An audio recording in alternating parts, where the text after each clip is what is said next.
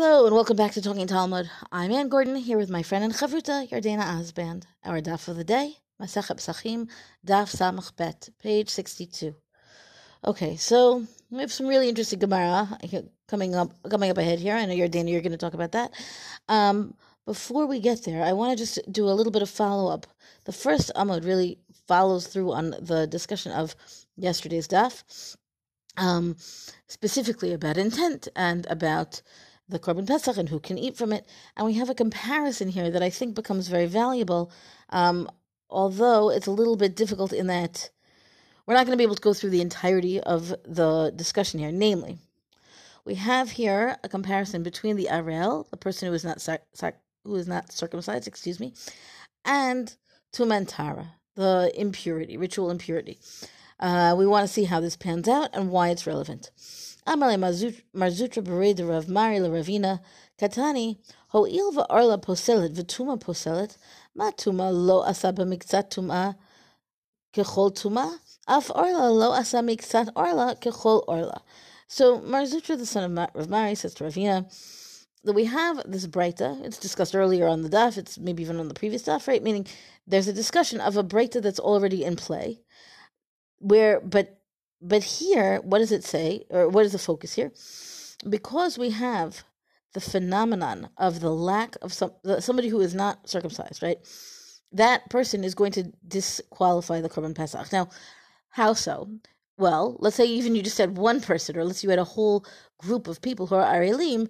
The intent for this Korban Pesach, if the person's intent is for the Arelim, they can't eat from it. So the Korban Pesach is not a Korban Pesach. It is disqualified.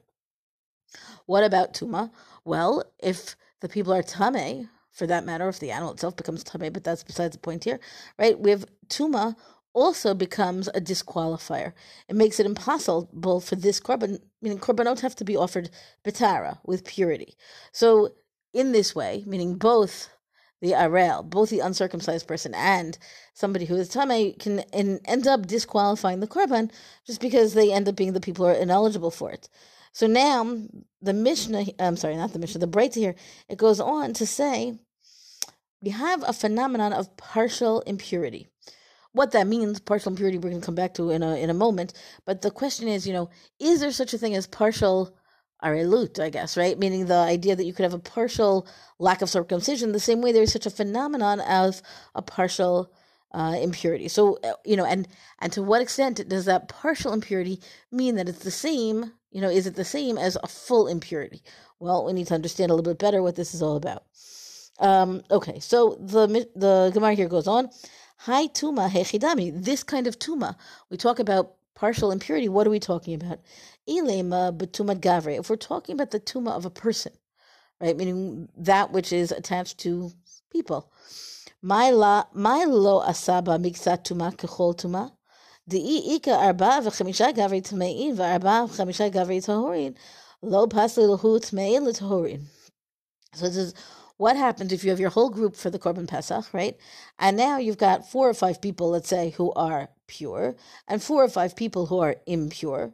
Then what happens? Do the impure people make the Korban Pesach impossible? Have they rendered it impure for the people who are pure who are there as well? Or is there such a thing here as a partial tuma, which indeed allows that allows the Korban Pesach to remain qualified. It remains a Korban Pesach to be a Korban Pesach for those 4 or 5 people who are in fact tahorin, and that's what the Gemara ends up here saying. It wants to say that's the effort. Lo pasel hu tmein l'tahorin. The impure do not nullify the Korban for the people who are pure. The Gemara continues to say that you want to apply that to the lack of circumcision, the people who are not circumcised. It's a little bit more complicated. So here we go. Gabe arla nami halo pasle ditnan lamulin v'larelim kasher. You want to say, and in fact, right, there's a Mishnah, right, which says, in fact, if you have mulin, right, people who are circumcised, and arelim, people who are not circumcised, together, then your korban could be kasher. Maishna tuma depshitale umaishna arla demisapkale. What's the difference between this case of mixat tuma, partial tuma, where some of the people are tamei and some of the people are not, and they say definitively that's fine, that works. Those kosher people can still eat their korban pesach. And in this case, where there's a lack of circumcision, meaning people who don't have who are not circumcised, mixed together with people who are circumcised, why is this an unclear situation for the halacha? Why isn't it an obvious one? So the Gemara continues to say, Ella betumat basar. We're talking about. So the Gemara goes on to say, well, we're not really talking then about the tuma gavre. Maybe we're not really talking about the impurity of the person. And then because the real problem, of course, is that for the lack of circumcision person, meaning somebody who's not circumcised, presumably, there's a definition that person nullifies the korban pesach. Arelim cannot eat from the korban pesach. We spent a lot of time talking about how those who cannot eat, end up being a problem if the person has intent for those people who cannot eat. And does that render the korban pesach? Does it disqualify it? So the Gemara here goes on to say, betuma basar, that really that braita must really be talking about the impurity of the animal, of the meat itself, right? And then, umay lo asaba mixat tuma kechol tuma. What does it mean that it says they didn't make partial tuma like complete tuma? The ilu it mechad me'avirim hai the izmei sreifin la ve'idach achlinan le. So it says, the Gemara here says, if we have one of the limbs to become impure, right? So then what happens? We take that limb that is impure, we burn it, and the rest of the korban is fine, right? If it became impure at a certain later state of the process, I suppose. Which you can't really do with Arelim, right? You can't say, oh, you Arelim people will knock you out, and that will make it okay for the korban, right? So it's part of why they decide, this is my understanding, that it's not tuma gavra. We're not talking about the people who are partaking of it. We're talking about the animal itself, and once you're there, then Arelim are no longer, really part of the story. The Gemara goes on here, and it is, it delves into each different kind of this kind of tuma versus that kind of tuma. And I think it's actually interesting and fairly clear if we could actually know all of the references, right? To get there, I think, in terms of a podcast of this kind, it would be a bit of a challenge, if only because of our format, right? And also the fact is that if we spent all our time on the Tuma Tara, then we'll never get to your Dana, to your much more spicy Gemara. So I'm going to pause here and let's carry on.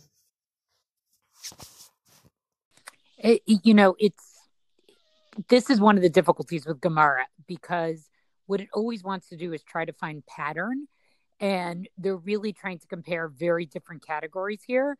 And I think they are sort of trying to conclude in the way, we just can't make this comparison at all in the end.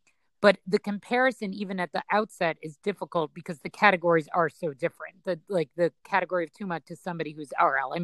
One is an actual physical state, right? Like being uncircumcised. It's either you are or you aren't. And tuma, I think, is such a, it's a spiritual status, I guess. Is that a good way to describe it? I don't know. Or it's so I think that's why even at the onset of the discussion, for me at least, this was a tremendously difficult passage of Gemara to get through. I'm going to move on to, I think, was honestly the funner part of the daf. And sorry, I gave it. We sometimes talk out, and it's what I'm going to read now. It's probably obvious that both of us probably wanted to share this.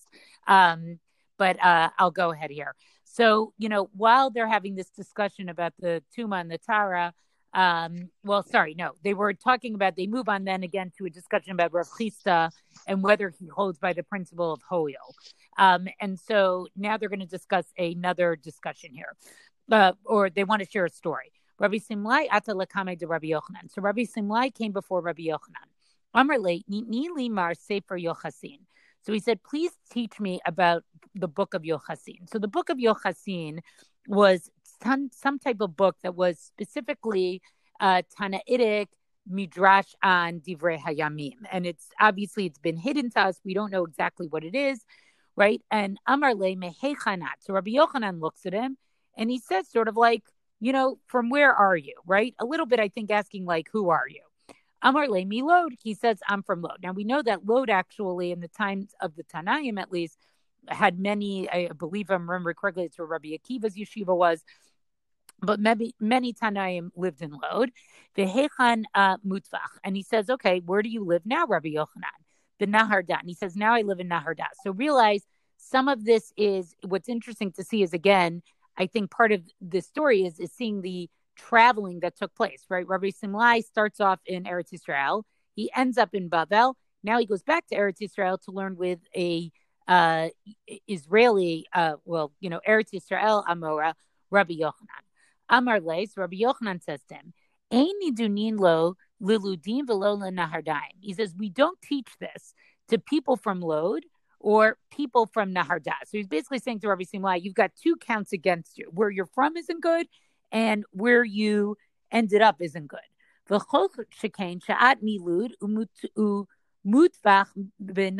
Right? And certainly not because you're from Lod and now you live in Naharda. Kafe v'irtze, right? So Rabbi Simlai keeps pressuring him, right? And he agrees finally. Amarle nitnei b'shlosha yarchei. So Rabbi Simlai says to him, okay, so let's learn it over 3 months. In other words, Rabbi Simlai is willing to say, I know this will take a long time, so I'm willing to learn this with you over a long time. Shakal kala patakbe. So Rabbi Yochanan takes like a handful of, a clod of earth and throws it at him.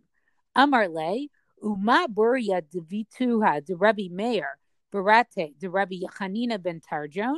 So he says to Rabbi Simlai, he goes, now Buria, who was the wife of Rabbi Meir and the daughter of Rabbi Yochanan ben Trajon, did Tanya Tzlas Mea Shmatata Biyoma. And she could learn 300 rulings a day. Mitlat Mea Ravata. Right? From 300 different masters. In other words, she didn't need to sit with one teacher. She could learn lots of different things from lots of different people. And even so, right, Shanin, sorry. Nevertheless, she still could not fulfill her obligation in 3 years, right? Even she couldn't finish learning this work in 3 years. And this was sort of the best student. Do you say you want to finish it in 3 months? Now, I always wonder a little bit. This Gemara is often cited as sort of talking about, how brilliant Beruria was. There's a small piece of me, and I'm just going to go out and say it. It's interesting that he makes the comparison to a woman. And is that in a way almost a little bit more of a dig? Like, let's be honest. We know that it was not common for women to be learning at this time, and in fact was controversial. Is this even a little bit of a dig at Rabbi Simlai where he's saying, like, even the most learned woman, you're not even on that level. I don't know, Anne. What do you think about that? It's a little bit of the vibe I get from this story, even though this often is used as, oh, look how learned Beruria was. But in a way, I feel like Rabbi Yochanan is maybe teaching Beruria a little bit disrespectfully also. I think that's fair. I feel like to be conclusive about it, we want to check all the other parallel kinds of comments that get made, kind of thing. Like, meaning on the off the cuff version, I think there is something to that. On the other hand, she is well regarded. There is halacha that is paskined after her opinion without giving her name, right? Like, so the psak shouldn't be besmirched by its connection to a woman, or maybe they just didn't want to honor her. I'm not sure, right? But meaning, so she definitely appears in cases where there is due respect given. Right. So, I guess this to me was one of those examples, like the passage piece of, that she learned 300 rulings from 300 masters. That's a very famous part of Gemara. But once I learned it within the actual context, and that's why we always need to look at context, I was a little like, maybe this isn't as complimentary as like we always use this Gemara. That's all I want to say about that. Yeah. No, I think that the tzlil, what's that word? The resonance. I think you're. Yeah. Okay. So anyhow, so that's the interesting piece of the story. Now the Gemara is going to go on to like, well, how does this relate to what we've been talking about on this stuff? Kishakal ba'azil, right? When Rabbi Simlai was leaving, Amar Le, he says to Rabbi Yochanan, Rabbi, ma bein lishmo v'shalo lishmo. So he basically is asking him, my teacher, right?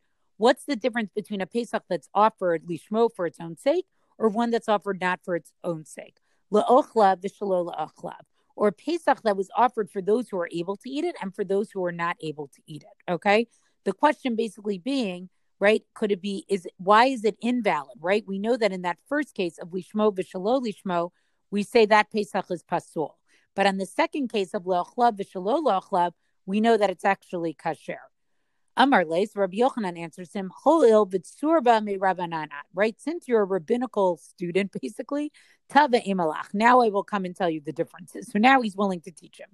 Lishmo v'shalo lishmo, right? So he's going to make these 4 different distinctions here, which were a little difficult to follow here.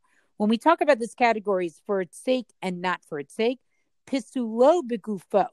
When we talk about the Korban Pesach being pasul, it's because it is like actually pasul in its goof itself. In other words, once you introduce a shalo lishmo connected to the Pesach, like in itself as a korban is no longer pasul.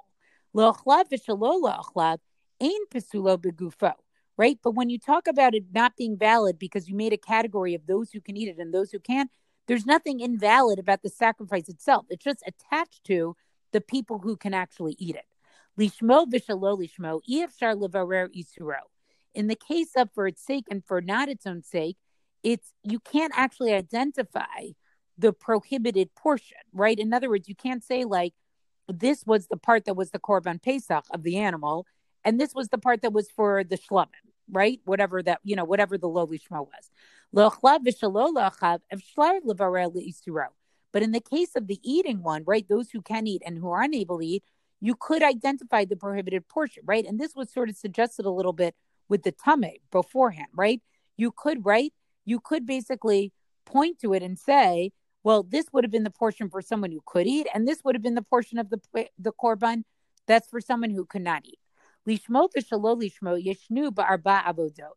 When it comes to the for its sake and not for its all sake, this is relevant for all 4 avodot, right? At any point in time, that intention of any of the 4 avodot or having the mistaken intention could invalidate it. Le'ochlav v'shalo le'ochlav eino ba'arba avodot.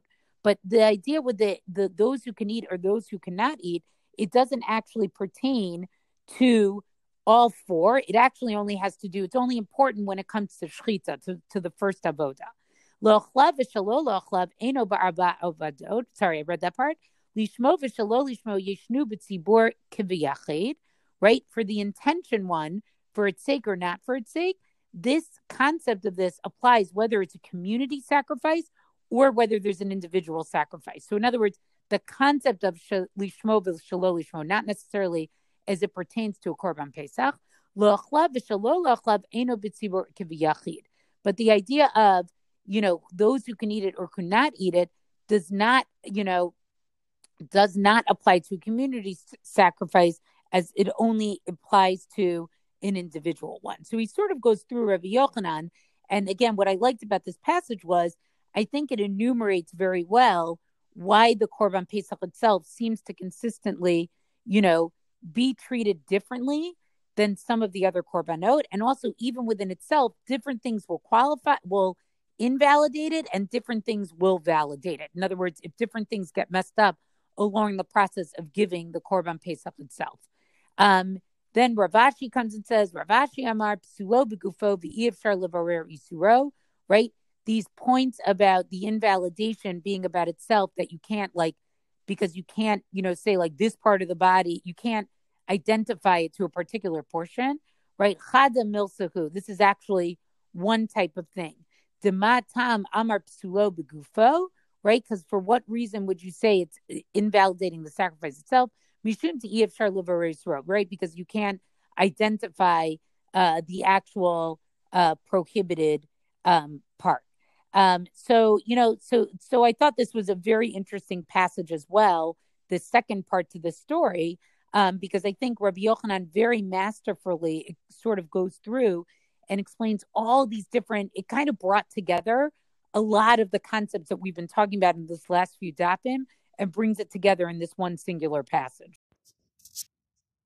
So there's one thing you've said here of what you've said that I'd like to respond to. I mean, I'll be talking about Beruya for much longer, but I just want to note again that the Korban Pesach and its uniqueness, and I think that at least coming back to the first part of the daf, I think one of the things that struck me here is the obligation, the obligation of the Korban on people, on the group, but also that there's an obligation on everybody who's eligible to eat from the Korban Pesach. I feel like all other Korbanot, I have to think about whether this is really true.